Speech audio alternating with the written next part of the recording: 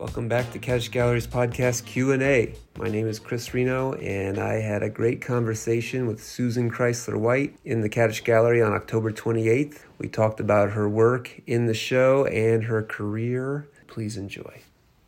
Susan is professor emeritus at University of Iowa. She's a painting professor there. We just stopped teaching last year. Last year, yeah. Just had one semester of COVID teaching, online, and then that was that. Oh, you did the online thing? Yeah, one semester. That was enough. That's enough for all of us. That's enough to teach painting. Yeah.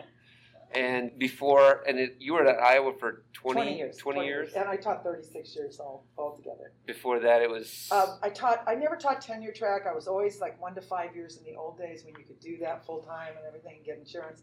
So I loved traveling around. I was at Tyler's School of Art in Philadelphia for about 5 or 6 years, and then I went to Rome and taught in their Rome program for a couple of years. Then I taught at Cooper Union School of Art and Architecture and headed their painting program for I was there 5 years. Tom, what do you think? Yeah, 5 years. And then visiting artist 1 year at Carnegie Mellon. And I think that was... There were a few others in there, but yeah, that's it. Wow, that's pretty. Yeah. So primarily in the East Coast. Primarily East Coast in Europe, but in Italy. But Iowa came up on. We were living in Mexico actually for 2 years, almost 2 years, and with our little kids. We had left New York because we wanted to, leave, and we were ready. It was the .com, It was pretty intense. We lived on Broadway. Oh. So it was like 2 little kids on Broadway. It was a lot. And I was really painting full time. Tom had a big project. It was just hard to, realize the teaching full time, the 2 kids, the full time studio practice, showing Fairmount. It was like, So we got rid of everything, or we more or less did, and moved to Mexico for a while, where my parents lived, so that they could get to know the kids. And then, where in Mexico? San Miguel de Allende in the state of Guanajuato. Yeah. Where is that? It's central Mexico. Okay. Yeah. So I lived there for a few years, and then we went back to New York where our loft was, got rid of it, or let go of it, and looked for jobs. And I saw a film called The Farmer's Wife, which was an amazing film, POV, point of view, and it was a 3-series piece, and it was about an Iowa family, and there we were on Broadway with the .com and the insanity of money, and just more young 25 to 40-year-olds with more money than they know what to do with. And I saw this film, and I said, this job's open, and let's go, So I applied, and I got it. We came. Wow. So what year was that exactly? That was 21, 22 years ago. So it was right around 2000, so we pre 9/11. Before 9/11, yeah. So now is your experience anything like the movie? Well, that was about, the movie actually was about this kind of passion for this farm over generations and just the connection to the land, which I thought was pretty profound. And, we living on Broadway, there was no connection to any land. We were grandfathered into a place there, big loft, but it just somehow... and my family originally was from Iowa, so there was something in that just seemed kind of right. And I came out for the job interview. I bought a little house. Tom was kind of freaked a little bit, and then we drove out. And, yeah, we're here. Anyway, it was a good thing. It was a good thing to do, a great thing to do, on all fronts. Iowa treated me wonderfully. Really great. And I was able to have big studios, do my work. I taught a 2-2 course load. She taught a 2-2. Yeah, 2-2 course load, which was really amazing. They gave me every scholarship I could possibly. They were really generous. Nobody in here is jealous of this in any form or fashion. No, but I was able. They have, if you teach there, if anybody wants to, because there's going to be openings, I'm sure. But they have these fellowships where you can. Teach one semester, not another, also for 3 years, things Oh, really? That. Yeah. Anyway, it was really good. How did your work change when you moved from the East Coast out here? I was really aware of not wanting, I was very aware of not wanting to do that at that point. I just felt like I had already been through this huge shift in my work, living in Mexico, and Tom and I worked with a group of Chichimeca Indian women, developed a cooperative with them, where they were making their own embroidery of the stories of their lives, and we were really engaged in that. And for me, their use of color was, I've always been interested in textiles and in really powerful, colorful work, but working with them, it just made me aware. I had been only using color kind of symbolically in my work, which was more like kind of urine, blood. It was very kind of hardcore, specific to a kind of violence against women, sort of. Not so much the imagery, obviously it was there, but it was very kind of laid in deep, But when I started working with them, there was a kind of celebratory nature of working with color that just was innate in me somewhere down there, but I had sort of suppressed it. So suddenly working with them, I really wanted to use color, and I thought about it a lot. We used to buy this yarn, it was all day glow colors of yarn and things for them to work with. And I just jumped in and started doing that. So your color really expanded because of Mexico. Going back down there and spending time, it really expanded there. They weren't using the natural dyes like they do in Oaxaca. In Oaxaca, no, I was full on day glow, spray paint, colored, silver, gold. I just, they love that, and the women, they really use it. I mean, they use it. They have such an incredible sense of color. And they all, they're not in the moneyed economy, the women, so there was no way for them to make a living. The men were all up in the States. They were recruited heavily out of the state of Guanajuato at that time because there was no real industry in Mexico. So the ranches would come down, park their giant trucks, offer everything to these men, and they'd go, and they would never come back for the most part. They were seduced into sort of staying, and so the women really had no way to make a living, and many of them with 6 to 8 to 10 kids. Jeez. How the women accept that? Was that just a way of life, or I think it was devastating for many of them. No, it was very hard. Also, well, it's very complicated. I don't have to get too far into the politics of it, but it's not like we offered them, this wonderful thing. But I was working with this group of women called Mujeres en Cambio, helping women in the countryside find viable ways economically to make, and it was something we came up with. Tom was super involved in it too, and we brought them fabric and things like that, and they embroidered these, and then he did a lot of the marketing throughout the United States and Canada. We did it together with the family. We would go on a train and go up there, but he did, a lot of it too. So we were really, we showed him in really major spaces in the United States, and they won an award out of Mexico City for the most creative new project. It was a great project. Do you think it still keeps going, or? Well, what's amazing is that it has mutated into all different kinds of things. So it became an art form that then mutated into lots of other art forms, all embroidery, all very personal story related, and very, very personal, I guess, instead of just like a manta for tortillas or something like that it just had the Virgen de Guadalupe. This would have, their story, so they still do. Right. So it's pretty interesting, that part of it. So did they work together as a community? Not at all. No, these are Chichimeca women. They're completely independent. They were the only, I think... They worked in their homes. They were the only Indians in Mexico that were not conquered, from what I know, by the Spanish. So they were fiercely independent. They all are very independent. They stay very independent.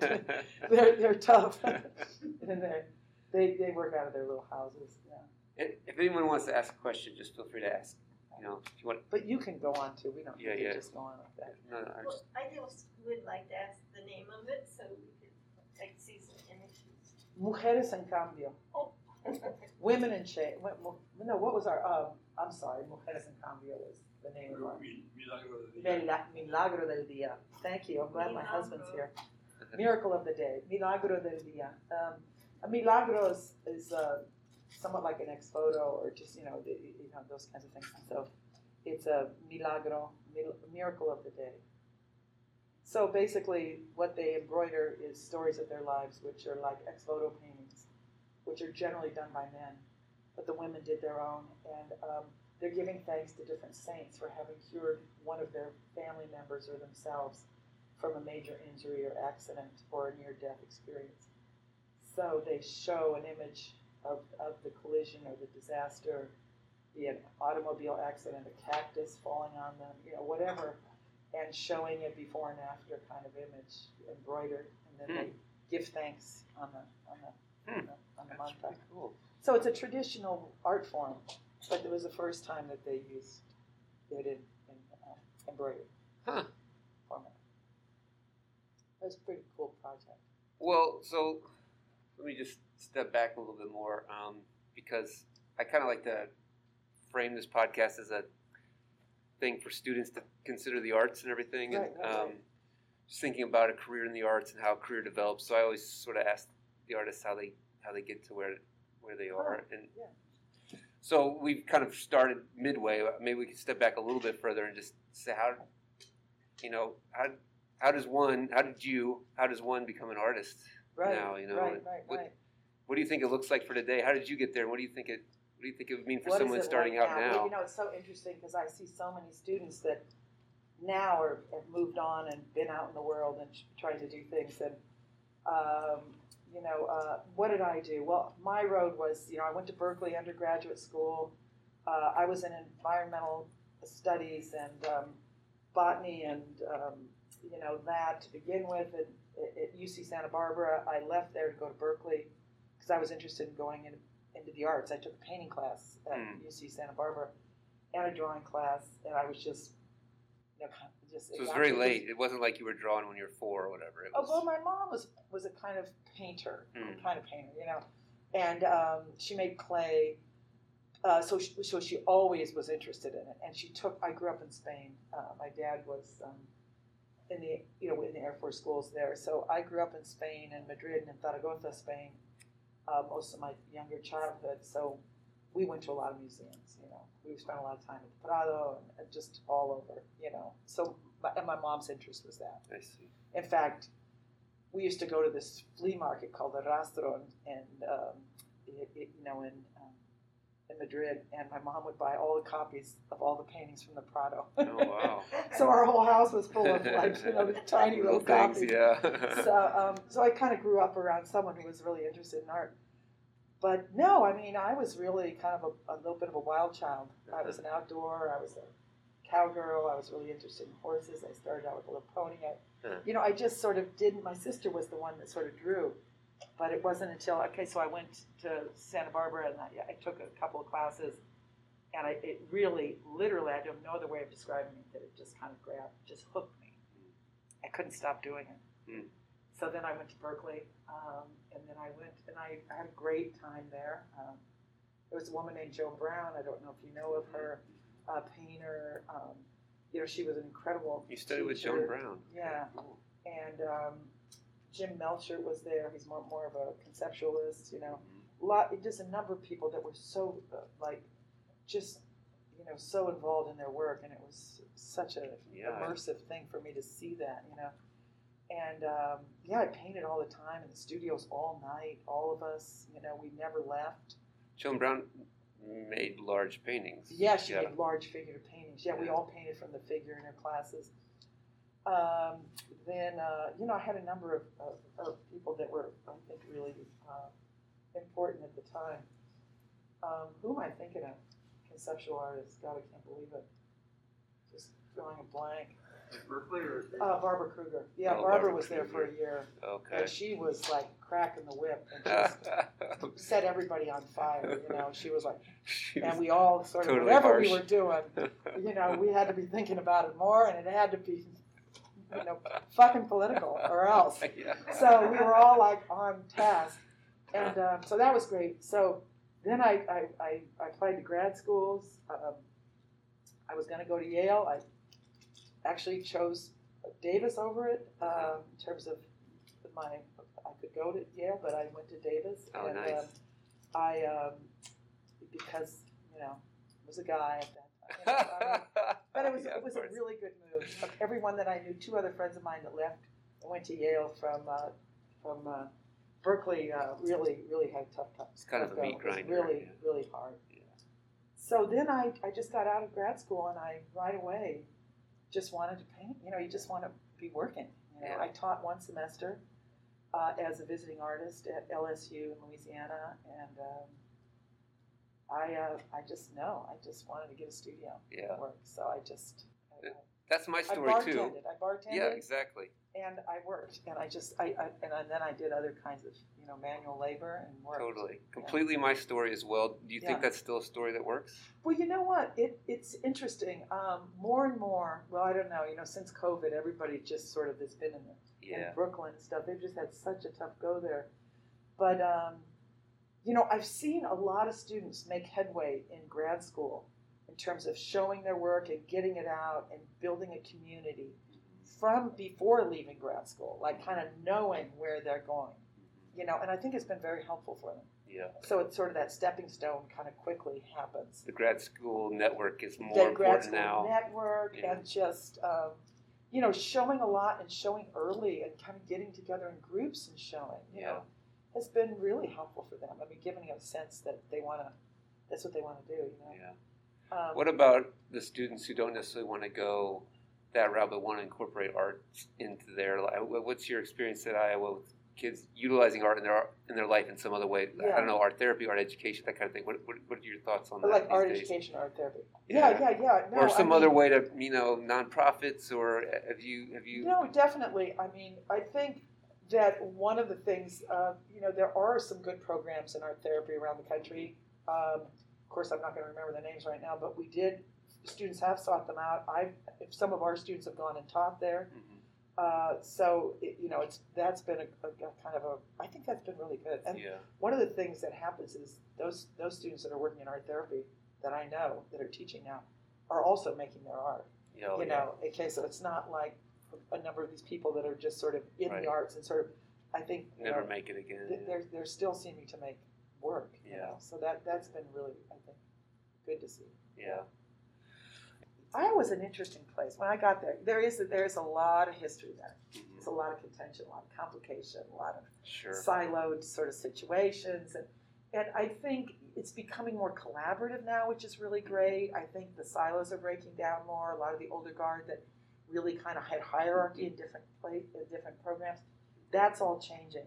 So it has potential, I think, to be really good again, because we have amazing facilities. Right. And we have a lot to offer. Really. Building. Right. Two brand new buildings. It's true. Beautiful, amazing buildings, amazing equipment. Yes. Amazing. I mean, our, bookmaking is just off the charts amazing. It's not even affiliated with us, but it's still in our, and printmaking, I mean, it has incredible, all of it's just ripe.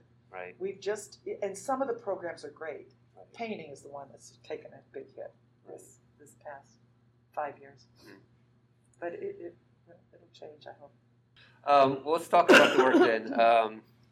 And again, if anyone has any questions about the work, just ask away. But this is all new work that you created in the last year or two, is that correct? Mostly it's last year. This last year. And you would say it's, obviously there's a change with the shelves and the objects on the shelves, but also you say this body of work has a different feel, and that you were. Yeah, it's really quite. I mean, it's interesting. What this sort of dialectical way of sort of. I hope I'm using that word right. My husband can jump in if I'm not. He's always my wordsmith, but the idea of like, I always shift major changes in my work. I'm always sort of pushing that, and then I come back and pull up stuff from the past and bring it along with me. And I think right now this body of work definitely looks back at the work I was doing like 2007, 2012, 15, and brings more along with me in the work that's happening here. For the last 7 or 8 years, maybe even a little bit more, I've been really on the work had a kind of really aggressive, very geometric kind of thing that, happening. But also I tore everything. Everything was sort of ripped. A lot of, and then put back together. Everything was sort of rebuilt and reconstructed. It was very much about sort of environmental issues in the work. really kind of forefront, and a lot of it, just sort of looking out at the world and sort of seeing what's happening. And I think for me, the sort of environmental collapse in our environments has been huge. Even though I grew up in Spain, I'm originally from California, Northern California. My family lived in Chico, which is next to Paradise. A lot of, there were these big, all of that stuff has been kind of a big kind of a part of just sort of on my landscape, just sort of thinking about that. It's so a lot of the work prior to this last 2 years was more, really responding to sort of politically in a way to like the environmental collapse, Yeah. And I felt kind of when COVID hit, or maybe even a little before that, I was sort of going in a little bit more. I felt I would look at the work, and I sort of somehow felt a little bit detached from that work. I had a big show at a museum, 2019, with all that work, and I remember looking at it and liking some of it. These are a series of drawings in that main room there, that other little room, that were small series. It's called the Attempt to Reweave, which were kind of a smaller drawings of the larger body work. And I remember liking something about those drawings where they're woven together. I'm using that embroidery thread, which sort of speaks to my history with women in embroidery. And I keep using that as part of of my material that I use symbolically. And I wanted to kind of do more with it personally, and not so much in sort of this kind of more political realm. So this body work kind of comes out of thinking that way. I've not lost my mom and my dad recently. There's just been other kinds of personal issues, and I go inward. A lot of these kind of element, not so much this one. This one has a sort of celebratory mode to it, but a lot of these elements, like the brain scan sort of thing, and things like that, sort of move inside the body in a way. That there's a sort of, I'm using glassine. All of these, I don't paint with brushes. All of these are just poured with like ketchup tubes. So I just use paint. I mix it, put it into the tubes. So all of these are put on glassine paper, which is an archival transparent paper. Everything that's on here, and I just collage. Everything's collaged on these, or I print them through. I paint on the paper, and then I print it on the paper. I mean, on the canvas. So this one here, I think, kind of echoes to a sort of moving inside the body. I think all of these, in some ways, deal with the kind of interiority of the body. And this one has a real pendulum feel. Yeah, that's more celebratory. These two are kind of have a little bit of a celebratory, although this one's called Trance. This one's called Surrounded, I think. Did you use the arc of a bottle or something swinging in space? Because it just... No, I just use my arm. It's on the ground. Everything's on the ground. Everything's made on the ground. And I pour it, and then I fold everything. So everything has a kind of bilateral symmetry to it in general. Not so much this. But for instance, this would be on the ground, and I'd be doing this to it. Then I'd take the canvas and fold it up and pull it out again, and then I'd start drawing into it and working on it. So you actually squished the whole canvas there. Yeah, before it was stretched all of these canvases I do on the ground. That's why, when they're just, canvas. And it's problematic because one of the things that happens is you never know your edge. You don't really know where your rectangle is. Right. And you could be working away and you don't really know. And the edge is so important. Right. More than you even know. And then you sort of try to put it up, and then you realize you totally screwed it. But you keep working on it after you stretch it, right? Of course you do. And then, but I'm realizing now I want a much more of a geometric underpinning in some of these, so it gives me a kind of core substructure. What to react to. Yeah. Anyway, and then this one's called My Own Private Ecosystem.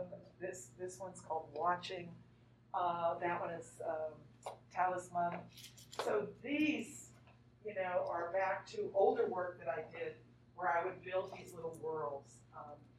And I've called them any number of things, from these kind of little, sort of, in Spain when I grew up, there was something called the escudo, which is like a coat of arms, or what you see on the end of a spoon, from Germany or Spain or wherever. Yeah. It's like that little invented world. Yeah. It could be a coat of arms, but it also could be like a little landscape. Scroll, or yeah, something. yeah. It's everywhere, and as a child growing up with it, somehow it was beyond fascinating for me. And it's been carried a long way from me. And so when I started making these little decals, which is what I call them, also I'm a Californian. In some way, in my high school years and stuff, decals were everywhere. Of course, we all had decals on our cars, on everything. Every object had a decal. So there's kind of this overlap of this sort of like in some way an encapsulated experience or moment, So that's and what also a kind of decal kind of thing. It's on glassine. Like for instance, this clearly could be like this vaginal image, or these plant formations, and I'm starting to kind of play with putting them all together in this ecosystems or these homes that they live in. Some of them have the embroidery thread or thread. I've started to pull things out, use it in the linear structure. I don't know quite what I'm doing with it yet. But. So when you say it, you going back inside, I'm trying to get at like what the composition, and I hadn't really thought of how different these were from the ones that you've been making the last couple of years with the planar structure, and the planes kind of spill out, and they literally spilled out into plexiglass and stuff. But these seem to be more like this, like a platonic field, which I guess is like a mental landscape, I guess. Yeah, is that yeah. what Well, that would be accurate? What? Yeah, exactly. Well, the one like right next to Tom there, that one I really think of as, kind of more this cosmic space. Cosmic, yeah. Where, you really get a sense of things that have exploded and burning, or kind of there's sort of soot that's arriving, but there's also this kind of ethereal, more kind of ethereal blue scape, skyscape or something. This one I thought of more, in terms of landscape, but, I'm obviously looking at it like this. I was playing these things out, like graphic, very, like a graph, like, okay, we've got this, this is my, ecosystem. Microscopic slide almost. Right, all that kind of in a weird way that I like. See the interconnectedness that we're learning about, how all of ecology, nature, and science is all interconnected and relying on each other. Right. And so you can see it as molecular, or you can see it as a whole world. Mass Yeah, universe. this one becomes really molecular in a way. But I'm also interested in, what's interior, what isn't, what's exterior, where, so I think about that in terms of the space.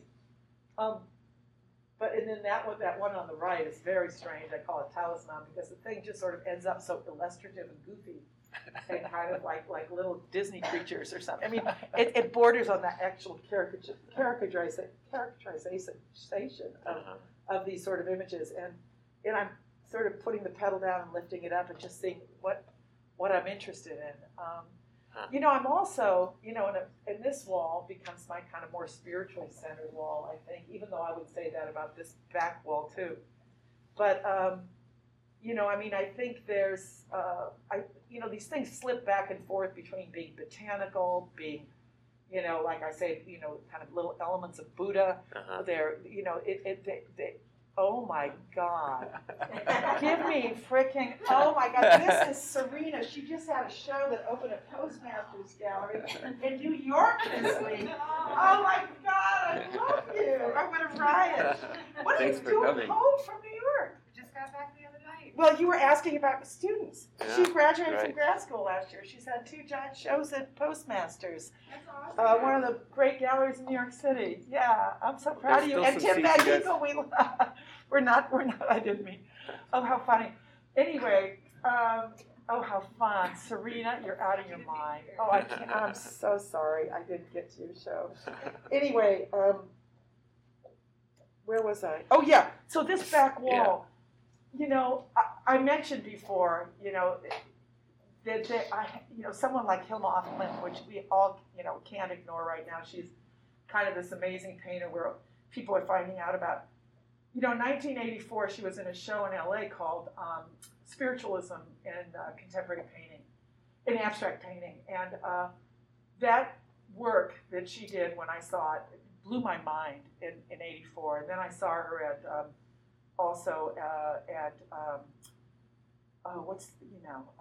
PS1 in Queens in the 90s. She had a big show there. She's all, and I just felt like everything I was doing was sort of, somehow she was always kind of periphery to me. Obviously, her stuff comes out of the occult, and I don't think about that. Yeah. But I do have a pretty strong spiritual leaning, and I do think about a lot of things that in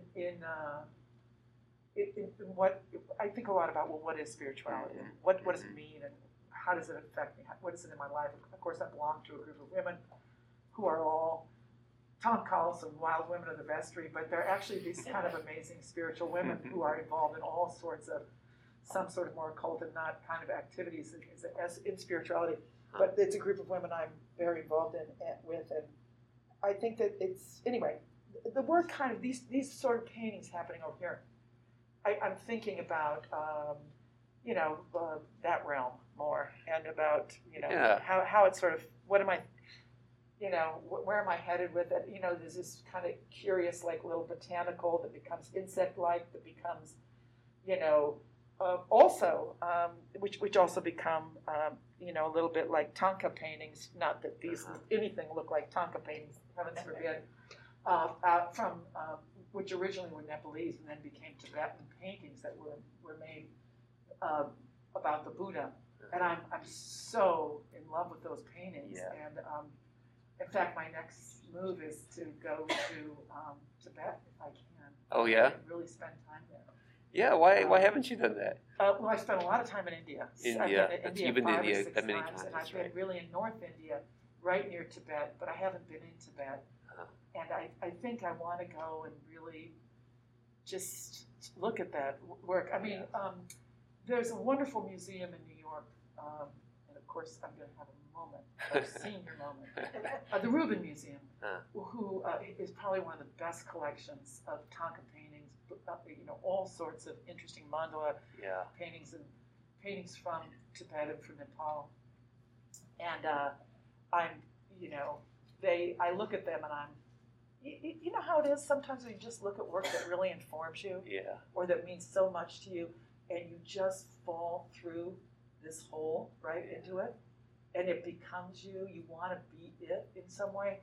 I think there's something about making painting for me that I love it when I'm there with that, and some paintings do that for me, and I will say Tonka paintings do that. That makes a lot of sense. In a really kind of big way.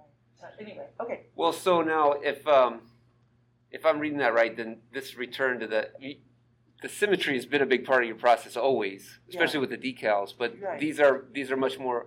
The overall finished object is much more symmetrical than it has been recently. Right. Yeah, and it comes straight from that. It comes from that. I think it does. I think what I want is I really want a center.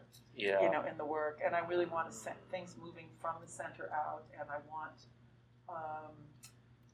I'm not interested in the dynamics that was coming, the kind of sort of drama and dynamic that comes out of that. This sort of, I think I'm interested in how it brings you in the interior and kind of moves you around. Like the one on the left, a lot of, I've been thinking about, Tom gave me this amazing book of these drawings on the brain. I don't know if you know that book. Who's the author? The Nerve Ones, yeah. Our senior moments. Yeah, that's okay. But anyway, I'm fascinated with it. I spent a lot of time with it. I think about it.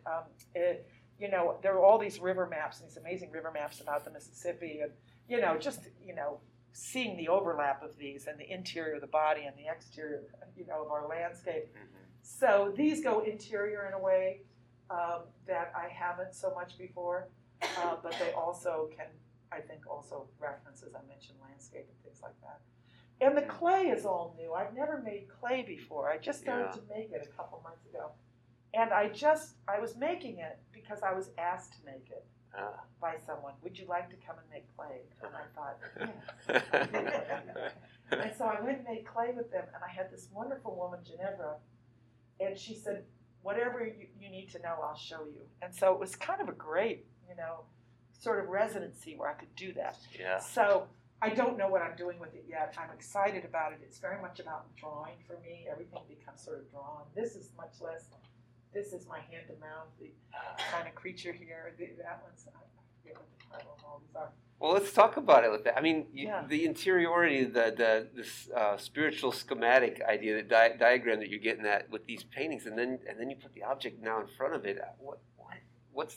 How do you think they're working? How do you think they're working? I guess you freaking think they are, Chris. Do you think they're working? I mean, well, I want to say one thing about Chris. Chris was my assistant on an 80-foot painting project I did. And every day he would say to me, what do you think you're doing with this? Come on.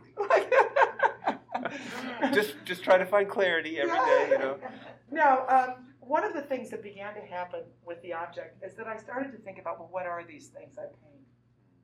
And what do they look like? And, what if I was to do something, to make them into something actual, what would it be?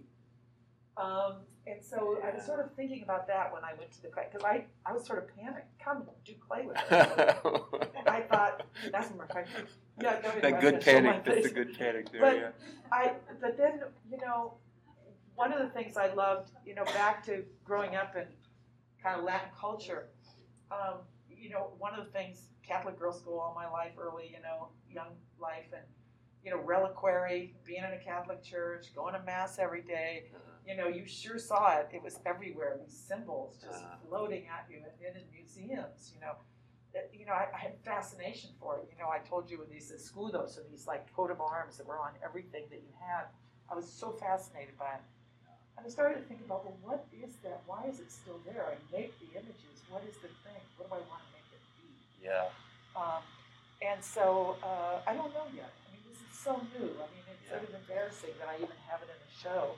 But I thought, well, put it out there. This is the space to do it, for sure. Yeah. Well, it's just interesting that the decals, a lot of times, are more or less recognizable. Yeah. Like you're saying, even the one on the right is maybe more graphic, more illustrative than some of the others.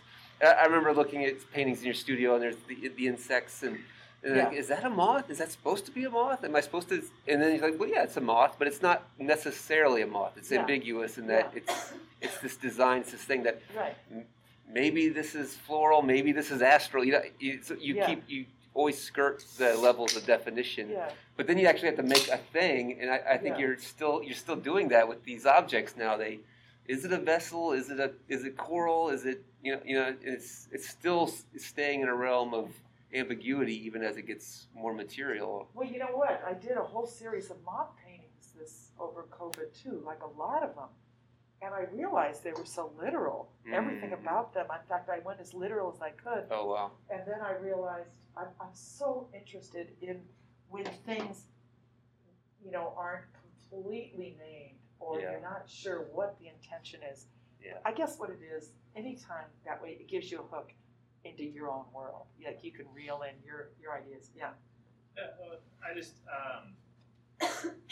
so I've been immersed in this, and as soon as I walked in, you pretty much answered everything. Like at first, I was like, "This seems very natural," and then you said, "Well, there's natural elements to it," and then I was like, "Well, it also seems very vaginal or very birth related," and you were like, "There's elements to that," and then you said, "There's things about brain waves," and I see like right behind you. When I look at that, I see like cellular growth or even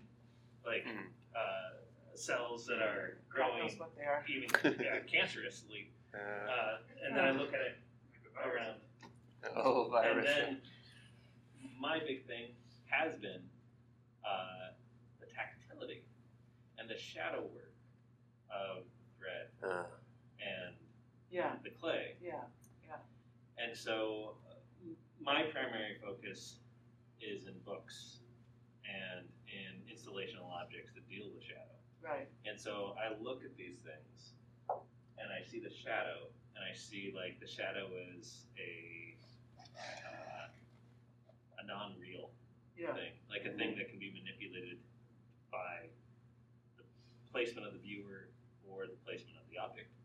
But then I also look at the ceramics, and more importantly, like the thread on the painting, and I want to touch it. Right? Like that tactility becomes so real for me, where I see it as a visual tactility, but what I want is a sensory tactility. And I was just wondering if as you're developing that, if you're thinking of it as being interactive in any sort of Well, way. that's so interesting. It's my favorite one is around the corner over there, which is kind of hidden in terms of the 2D, 3D part of it.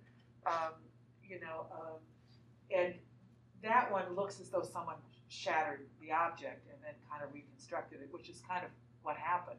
I did break it and then broke it again and then tried to reglue it and then reglued sections. And I think, I'm not answering you. I understand what you're saying because you're with books, right? You do books, yeah. Wouldn't it be great if you could just sort of, go in and, I know, do that, right? Well, it's interesting because, I've got a grandkid now and I go visit her and we want to make things or do things or, and she was cooking with me the other day and she grabs everything and sticks it in her mouth or puts it on her head or, and I find it fascinating, just her need for tactility right off from everything from the eggs to the grapefruit to everything. Yeah. And, and I love that. So it's an interesting, but I can't imagine it being a part of this work at this point, but I love the idea of it. I think it makes sense, the idea of wanting to kind of do something like that with it. So by decals, what you're really meaning is kind of like acrylic skins. Decals, yeah, they're like on glassine. Everything here is And glassine. then you pull them off and No, there's stuff in there still. It's all squeegee down with medium. It's just it's actually collaged into the thing. oh, the glassine is Oh, actually, Should I put my coat on it? Oh no! Don't put No. your coat on. I'll get it. Sorry. the glassine is in the paint. Everything. This is glassine. That's glassine. Everything's glassine. Everything that's. So they kind of exist as off to the decals. side, and Yeah. then they join the painting. Right. I make many decals or whatever. These little elements all over. And Mary Zoran, was she a student of yours? Who? Mary Zoran in Oh yeah, a long time ago, right? Cedar Rapids, because she works on. Oh, Mary. No. I'm thinking of somebody else. No, yeah, she works on something totally different, like a plastic. Duralar. Oh, Yeah. Plastic. Yeah. But that becomes part of the. Sorry, Chris. I got it. That becomes part of the painting. Yeah. No, it becomes part of the painting for her. Yeah. I have done a number of pieces that is just layers and layers and layers of glassine, and that's the object. It's not on paper or something like that. So I don't really sense the glassine, right? Do I see it? You come up and touch it. Can I touch it? Hey Susan. Yeah. I was wondering if you were. I know your work's evolved. I was just wondering if you were still thinking about your experiences in Mexico, because I do see some kind of some relationship to Navajo sand painting, maybe even dream catchers in the cylinder forms, and it was also wondering how your use of seriality and repetition has evolved, and maybe what that means to you, why you keep coming back to that. Pull your mask down. Huh? Yeah, you know him. I didn't realize that I was came you. late, so I didn't say hi. Sorry. Oh my God! It's me. I love it. We fight students everywhere. I know, sorry. You've gained a little weight. Yeah, you slimmed now. I slimmed down. I'll edit this out. You get old. Anyway, I'm sorry. I'm so sorry. I'm looking at you when you're asking It's this like, I question. I'm going, recognize shit, I know. Well, I thought you picked up on it when he said Lee earlier. Oh, no, I'm so sorry. Yeah. Yeah. Oh, my God. Good Oh, to see you. Great to see you. Oh, my Yeah. God. You asked about dream catchers or something. I was just staring Yeah, at sorry, you going, no, shit, yeah. is that Lee? Is that not Lee? We said the seriality, the serial nature. Why do you keep coming back to? Is that what that was? Lee, the- right, Yeah, just- thinking about just, I think you talk about your work going through evolutions, but something that seems consistent is that seriality and repetition. I know you love Eva, and she repeats a lot, solid wit. I know. I was just wondering what that means to you, why that's one thing you keep coming back to. And like the circle. What's I its wonder why. And like the circle. Why am I so attracted to the circle? So I'm asking you that. Yeah. Well, guess what? The circle. The circle. I mean, we And all so are. the term- Who isn't? Enso, Yeah. the term enso. What? Inso? Enso, the Japanese. Oh, right. Yeah. Like that. Like and the and the unity and that motion. right. I thought that spoke to me. Yeah. So I'm just interested. Have you ever said to yourself, what is it? Why is that? Oh, I think about that all the time. I mean, I should say think about that all the time, but no, I'm always questioning what it is I'm doing, what's the relevance of what I'm doing. Lee, I mean, it's so interesting because for you, image is so different. It's so profound. It's so specific, and it changes from, it has a real tenor to it, right? And I'm using this as a vocabulary that I reuse and put back in the blender and reuse it again. So these are like words and thoughts. Right. Yeah, very much so. How can I yet further take it and do this or do that? And I think like one of the things that we were talking about venturing, God, it's so interesting that you would ask that question. Of course you did. Because you're like, why the hell are you still stuck with this? We need to be, because, do you know Lee's work? Uh-huh. Yeah. So anyway, so I think for me, it might be a level of formalism that came out of a period of the 70s when I was making work. Absolutely. That, and having, loving someone like Eva has, I mean, which, of course, when you look at my work and you go, what? Yeah. But, I mean, the idea of a sort of kind of formalism that you then rework in terms of all sorts of things, sort of conceptual, physical, mental, and so I think the work, plays off of that board, and as it were, kind of as a framework. I like where you went.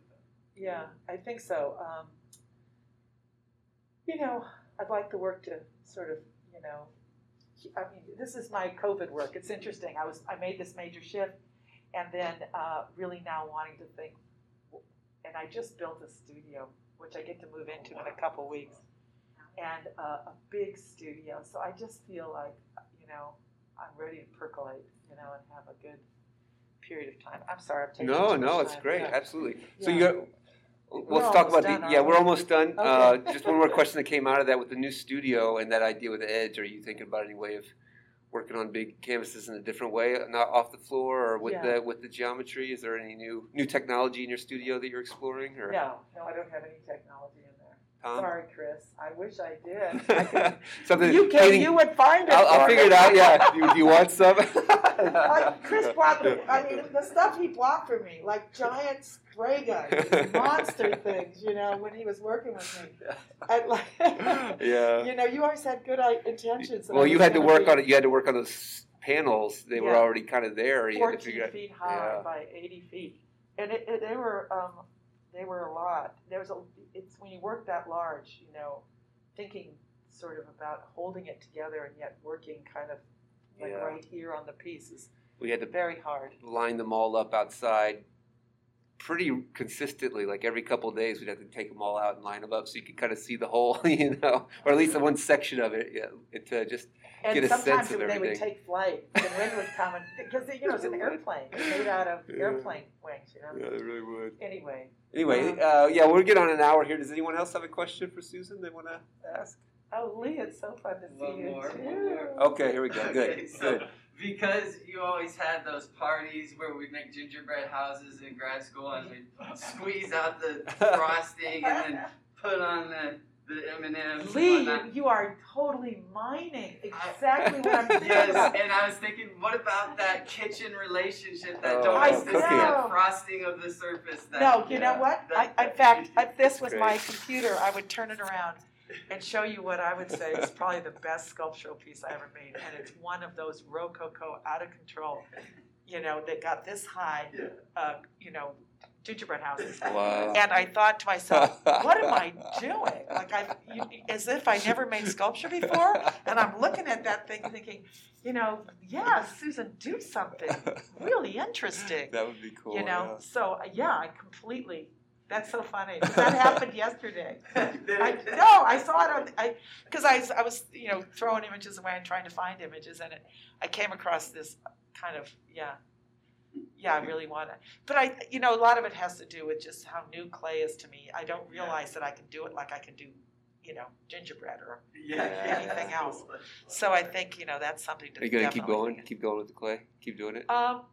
Who just told me to go to Kohler? Well, that's what I'm saying. Yeah, I mean, they can really push it.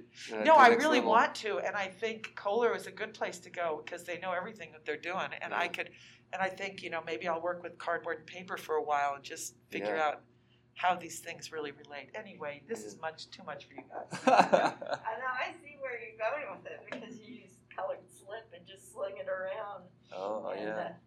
On a flat.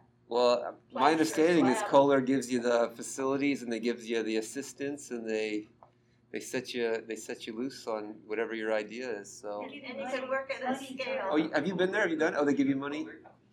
Yeah. Oh, okay. Yeah. Did you go to Kohler? No, I thought about it, Yeah. Yeah. but I haven't gone. Uh-huh. And do you make sculpture or paintings? I make Yeah, she's a Yeah. ceramic. Yeah. But colors. Sort This is of, Kristen's sister, Egan. Oh, my bottom course. Yeah, that's great. Oh, yeah. No, I think it might be a really good deal to go there. They want you there a long time. So if you don't have a job, It's ideal. Yeah. Like I think they want you there 3 or 4 months. Oh. And so, I don't know, the only time I could have gone was summer because I'm teaching too. And